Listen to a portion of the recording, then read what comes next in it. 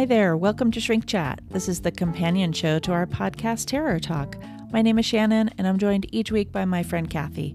On this show, we talk about psychology and true crime and TV and movies and whatever else comes up. It's a bit looser, so hang out and welcome to Shrink Chat. Hi everybody, welcome to Shrink Chat with Shannon and Kathy. Oh, what is that sigh for, Ladybug? I'm sore. I'm sore. Why? I'm like fallen in love with my Peloton. But some of these workouts have like the arm stuff in them too. Yeah. Which yes, of course. Lifting weights is one thing, but it's another thing to do it quickly. Yeah, of course. So you're using smaller weights, but you're doing more reps. Yes. Your body's changing from riding to lifting over like a 45-50 minute period. That's really great. And I love it because I love working out. We've talked about this from a mental health perspective multiple times, and it just makes me feel good. But my arms are sore. I'm looking at her during the break, and she's just like, my really arms uncomfortable. My arms are like happening? The muscles in like the armpit areas. Yeah, all your rotator cuff stuff probably. For those of you who don't know, I used to be a massage therapist, so I know. I'm familiar with these injuries. You massaged for a while. I did, massage, and then a good decade. Yeah. The reason it overlapped. So when I got out of the Hollywood world, I needed to do something, and I wanted it to be something that was positive in the world. I wanted to be someone that could help someone and say yes to them as opposed to saying no, which is what producing is about. Producing is about like, no, you can't have that. No, you don't do that. And massage is really about how can I help you? Didn't you, correct me if I'm wrong, but didn't you for a while also massage like HIV patients and stuff, like letting them know like, I'm not afraid to touch you. This is not how you get HIV kind of thing. For sure. Yeah. Towards the end of my massage career, because it's sort of, I was living in Hollywood in the beginning, and so it sort of started out as working in high-end salons, private clients in millionaire homes, working at a chiropractor, a physical therapist. I had a bunch of different jobs, and I got a bunch of different really good, fun experience, met a lot of nice people. And then later, totally, what I did was I worked with hospice patients. So in my neighborhood, there's a lot of homes around that you would not know are hospice homes, but it just looks like average suburbia. The only way you know is that there's a big handicap sign on the garage door. Anyway, I would get dispatched it was independent contract worked as well, but I would get dispatched, and I had a roster of patients in hospice who I would go and massage. Now that's a very different kind of massage. I was, massaging their feet, holding their hands, touching their arms, like just whatever they felt comfortable with. And yeah, it was one of those, it was while I was in school to become a therapist. So it just felt really congruent. Yeah, I was going to say, especially with any of the HIV population you might have had too, people who are already fear people not wanting to touch them, strangers anyway, or even loved ones, the misconception of being able to touch somebody and get a disease. Yeah, absolutely. And yes, absolutely. And that was very, I felt as if I was helping them, but it was gratifying for me as well. Of course, I would imagine. And also nobody touches people who are dying. Right. So, and I met a lot of amazing people. Yeah. And to sit and in my work, because one of the many reasons why I got into this work was through my own grief. So to be able to be, while I was in school and interning and stuff, to be sitting with death in that kind of way, because what ends up happening is when you're working with somebody or sitting with somebody or being in a relationship with somebody who is getting close to death, there is a palpable feeling of being on both sides. There's a very palpable feeling of, no matter what you believe, you can describe it however you like, but there is a feeling of being present and not present in that moment with them. And of course, a lot of people in hospice are hallucinating and delusional and a lot of those kinds of things too. So it was very interesting work, and it was congruent with what I was learning. So that was cool. Right. But exercise-wise, I actually used to race walk a lot, and I race walked the LA Marathon back, I don't know, 15 years ago or whatever. And I've picked it up again for whatever reason. So I go on these really long walks, and I have a friend that's doing fundraising for a suicide prevention organization. And so we log miles to raise money. Yeah. So I've been doing that. That's awesome. I know. I'm so excited. And now with the weather getting nicer and the days getting longer. I think that's why Yeah. it's gotten very nice. So Yeah, for anyway, sure. those of you who exercise obviously understand the mental health components for that. Alleviates depression, etc. So anywho, Very cool. this next thing is a little segment we like to call. Last week was like, Aerosmith, and this week I feel is like a smooth jam. Okay. Jazz. Okay. So this is called Guess This Horror Director Shan. Good Lord. Number 1. Ironically, his favorite genre isn't horror or fantasy. Number 2, he works quick. One film was shot in 10 days. He's in and out. I'd like to work for that guy. Number 3, he began filming horror short films with 8mm before starting high school. Number 4, he was heavily influenced by Alfred Hitchcock. That really narrows it down.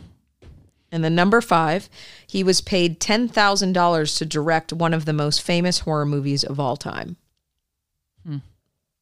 Pretty common dude. You would know him. And his stuff is classic. Oh, classic. So older. Well, older, not old. Okay. I mean, if he was influenced by Hitchcock. Understood. I don't know. I wanted to say Lee Whannell before, but I don't know. Carpenter. Oh, John. Yeah. I think he was paid 10 grand for Halloween. That makes sense. Yeah. That makes sense. I mean, yes. Excellent. Thank you so much for that. You're very welcome. So one of the things I wanted to mention to you is as part of our Patreon community, we do a Monday mini cast for them. So there's an additional episode on there.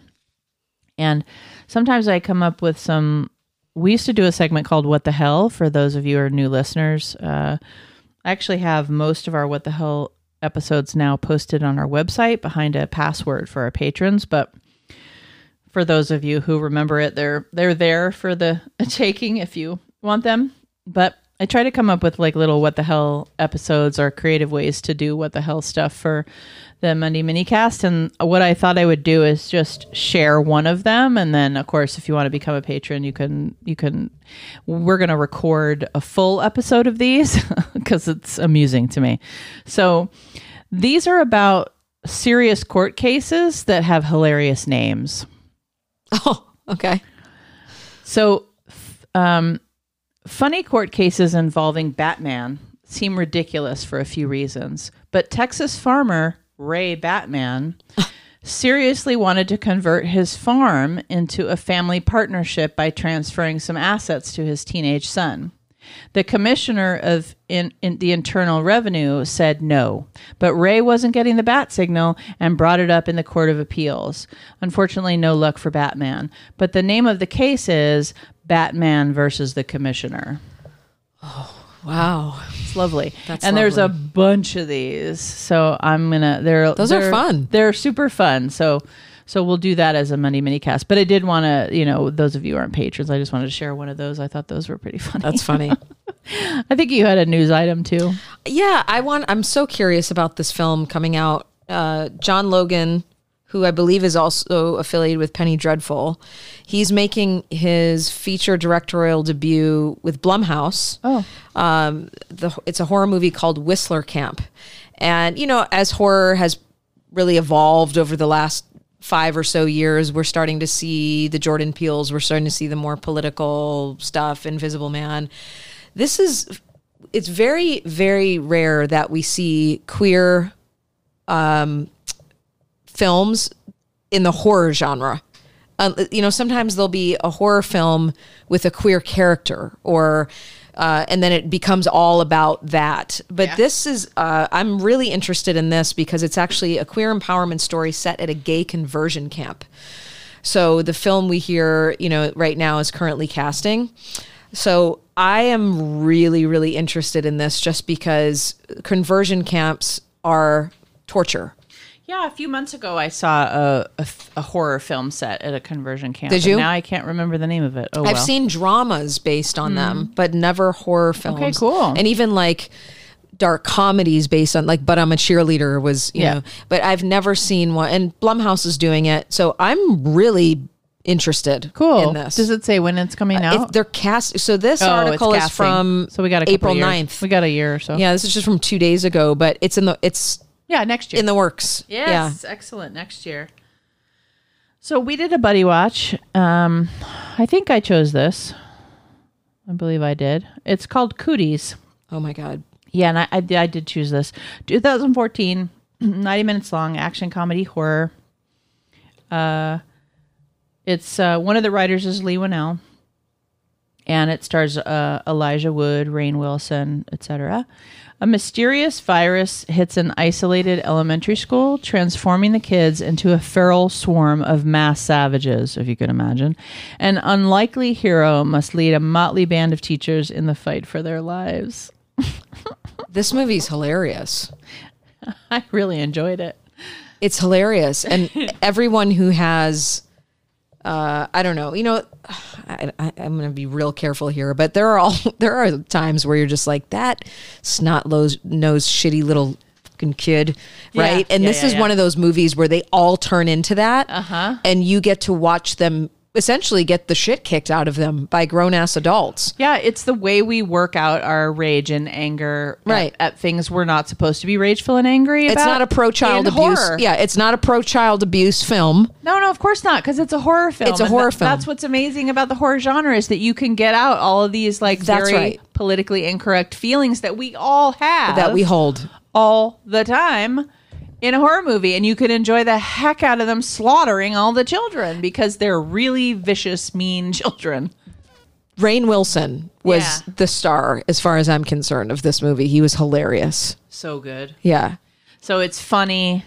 It's got some fun horror elements to it. My favorite line is, it's not Rainn Wilson. It's one of the teachers, I think. And he says something like, "Follow me.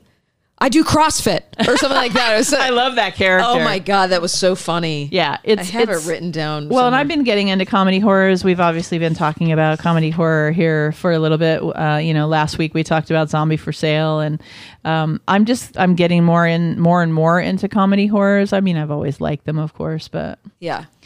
It's that's another genre when it's done well. I don't always like them, but when it's done well, like Zombie for Sale, clearly if you listen to last episode, yes, clearly we liked that it. movie. But this one falls in line with that one. Well, and what's funny about this one is that not everybody likes this movie, and it's like, okay, but it's freaking hilarious. Why? What's wrong with you? I don't know. I just really like it. Alison Pill is in it too. I love her. Who I really enjoy. She's great. This would be a good group watch as well. Midnight movie type of group watch too. Because it's tongue in cheek, cooties, obviously, because the kids get cooties. Yeah, like zombie cooties, I guess. I don't know. Fantastic. All right. So what did you watch? I watched a movie called The Dinner Party. Have you seen this? Yes. Yeah. I don't know if you've talked about it on this show or not before, but it's a budding playwright and his wife attend a dinner party hosted by wealthy cultural elites who have promised to bankroll the writer's last play to Broadway, but in fact have darker designs in mind for the couple. I liked this movie. I thought it was really weird and wicked and out there. What ends up happening, without giving, I'm not going to give away the movie, but the wife, I guess you can call her that. She looks like she's about 12. He marries this much younger woman, and there's this clear sort of power and control dynamic over them. And he thinks he's this big deal and shows up to this dinner party, and everybody there has a different plan. And then there's one character specifically who is also in on it, but this is where it gets a little meta. She's sort of a double agent in the sense that what she does is, while she's disempowering this husband, she starts to empower this young woman to a place where they use supernatural as a metaphor, I think, for a young woman not knowing what she's fully capable of in the absence of an abusive partner. Sure. And so when she pulls her away from him and she helps her unleash all of the stuff that she's capable of that ends up being very supernatural. Then the two of them just like completely sabotage all of them. Yes. So it's really, if you remember it, do you remember liking it? I remember it's like kind of a black comedy, kind of funny. No, it's not a comedy. No? Okay. It's not a comedy. It's pretty raw. Then I might be thinking of a totally different thing. Okay. I mean, I remember the movie I'm thinking of was like gory and... This is gory, and there might be some comedic pieces to it, but I wouldn't consider. And it's a 2020 movie, right? 2020. Yeah. Cool. It's a horror thriller, not a horror comedy. So sounds good. Yeah. I might be. I'm just looking at a picture of it now. There's like this like cultish ceremony and things in it. Yes. It's the same movie I was thinking. Okay. I do remember liking it. And it sounds to me like I have to. I mean, I thought there was some things that were darkly funny about it, I guess. There are. So maybe that's just me. No, there are, but I wouldn't have. I guess the reason why I'm not labeling it that is because we just talked about cooties. It has some of those. That was funny. It has some of those reprieve moments, but I would certainly not label it as like that being an ongoing theme in the film. Yeah, I think you're saying cooties is funny. This isn't. Yeah. That's kind of why I said black comedy, but yeah, I guess there are just some things to like laugh in spite of yourself at. It was kind of what I remember of it, but obviously I'm not remembering it that well. But I'm glad you liked it. That's awesome. Was it on Shudder? I think so. Okay. Yeah. Cool. I revisited the Texas Chainsaw Massacre 2. Oh, that's a scary one, actually. It was actually we watched along with the group, and Leatherface is 3, right? This is not Leatherface. This is it's 1, 2, and then Leatherface, right? I think so. Yeah. A radio host is victimized by the cannibal family of a former Texas marshal hunts them. So, Texas Chainsaw 2 Massacre 2 is a comedy too. It's a horror comedy. Yes. So it's got that same you can hear from the log line that it's the same story, like a cannibal family or whatever, and it's got the family characters in it, grandpa and stuff. But it's a comedy. And it's pretty funny. It's a lot funner to watch than it takes itself way less serious than the first one. I mean, when shit starts to really go down like halfway through, and you're like in the bowels of where they are, and the girl is trapped there, and they're doing all of their quote unquote torture and stuff. It's pretty hilarious. It's like campy. I remember it. Campy and funny and hilarious, and It's legitimately Texas Chainsaw Massacre with humor, so that's kind of a fun concept. Well, I think it gives you the relief from the intensity, right? Yeah, it's not as dark. Yeah. I mean, if you choose to take it in a dark, serious way, then sure, but it's not meant that way at all. It's pretty funny. They kind of it's almost like, well, I wouldn't go so far as to say like a lampoon version, but it's definitely doesn't take itself seriously. So, gotcha. Yeah. What about you? I watched a movie called True Fiction. Okay. This is 2019. A young writer gets a job assisting her favorite horror writer, but she finds herself participating in an out-of-control psychological experiment. It was decent. It was okay. There's a lot of twists and turns. I don't know how exactly. I don't know if I would say, it was great. There are a couple points that lost me. I think the storyline becomes a little disjointed at times, where you're trying to figure out, what happened? Is this guy who's is he the writer? Is he making that? And then, there's a revenge component to that, and how she then ends up being able to use that for her writing. And I don't know. I mean, there's some good intense moments, but it didn't capture me. There are moments where I remember going, I need to rewind that. I wasn't paying attention. Oh, wow. Yeah, no, I've done that a lot lately, actually. Yeah, it's a thing. But luckily, most horror movies are only 90 minutes, and it looks like this one was too. It looks like it's actually a mystery thriller. Is that? Yeah. Yeah. Okay, cool. There's a little distinction. I mean, as I've said before, we consider thrillers in the horror genre, but it's a good distinction, right? Because if people show up for horror elements. It's pretty gory. Okay. Yeah. All right, cool. Some gory parts of that. Yeah. That's awesome. I mean, it doesn't sound like it's awesome, actually.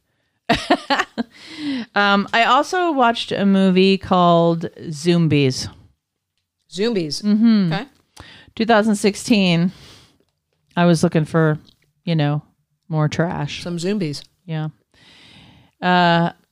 Action, adventure, comedy.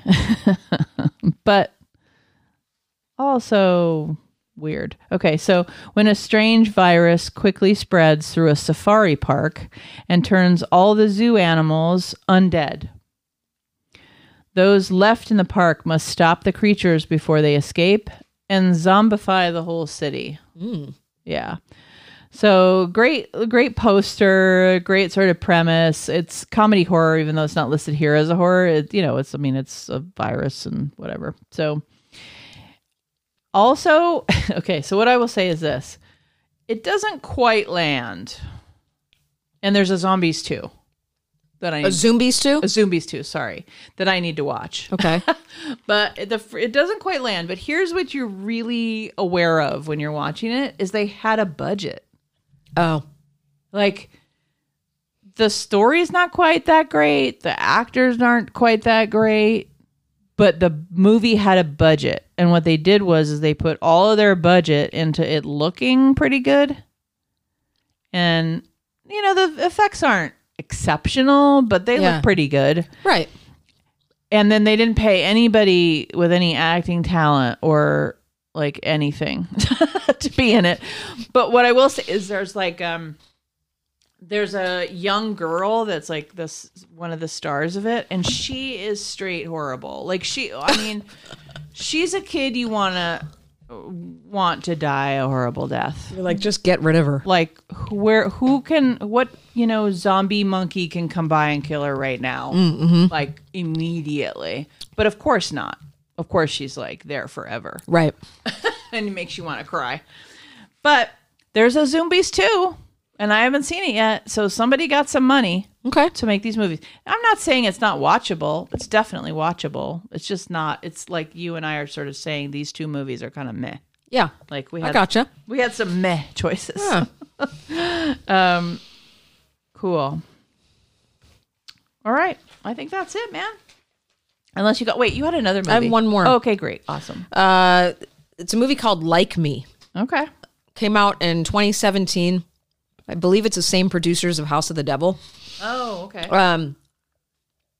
It's really about social media culture. The loss of empathy that happens with groupthink and everybody's stories being broadcasted live. And so this young woman, she's probably 21, sets out, no, she's not even, she's 17. That's how old she says she is anyway. Sets out on a crime spree that she broadcasts on social media. So she basically goes around humiliating men. So it's kind of like this, there's a revenge piece here, going into liquor stores and capturing them on camera and having them doing really humiliating things. And then she ends up abducting this one dude that she like literally just sexually assaults him, force feeds him, tortures him, gives him drugs. And then he starts to have that trauma bonding, that Stockholm syndrome with her, and saying like, you're the best thing that's ever happened to me. And I won't tell you how the end goes, but the ending's pretty good. And it's sort of one of those endings where you go, well, I mean, this is what happens when you do stupid shit like this. Oh, I see. Right? So the comeuppance. Yeah, so she certainly has a pretty bad consequence at the end. But then she, without giving anything away, she, in her own sort of sociopathic way, redeems herself, I guess, through that. But it's just the whole ending is like, wow, you just created such a mess and such a trail of blood. Mm-hmm. Yeah. And they sort of, it sounds like maybe they sort of explain why and how that Sort of. comes from her in some way. Sort of. I think it's more. I think it speaks more to just the numbness of the social media culture, and Okay. and then there's this one guy in the film who plays the antithesis of her, where every time she posts something, he's like, same age, he's like, what the fuck's wrong with this girl? Like, isn't she disgusting? Da da da da da. And she starts to like find who he. So it goes back and forth of like the kids that have empathy versus the kids that are like, no, cheering this on and just like really getting involved in that bystander effect. It was pretty disturbing. Yeah. It sounds like maybe, I mean, it has the potential to be sort of gross and violent. Yeah, it was. Okay. It was pretty violent. I watched a lot of violence over the last couple It sounds weeks. like it the last few And weeks. not it sounds intentionally. like I mean, it. they all just ended up being like really, yeah. Well, there's been a lot of those social media comeuppance, violent type of movies in the last couple of years for obvious reasons. Right. So it's nice to find a good one or two every now and then. Yeah. 'Cause so much of it is derivative and the same. So. It totally is. It's a Yeah. good word. Right on. Thank you so much. What a lovely thing. So thank you so much for listening. This has been an episode of Shrink Chat. My name is Shannon. And I'm Kathy. Sleep safe, everyone.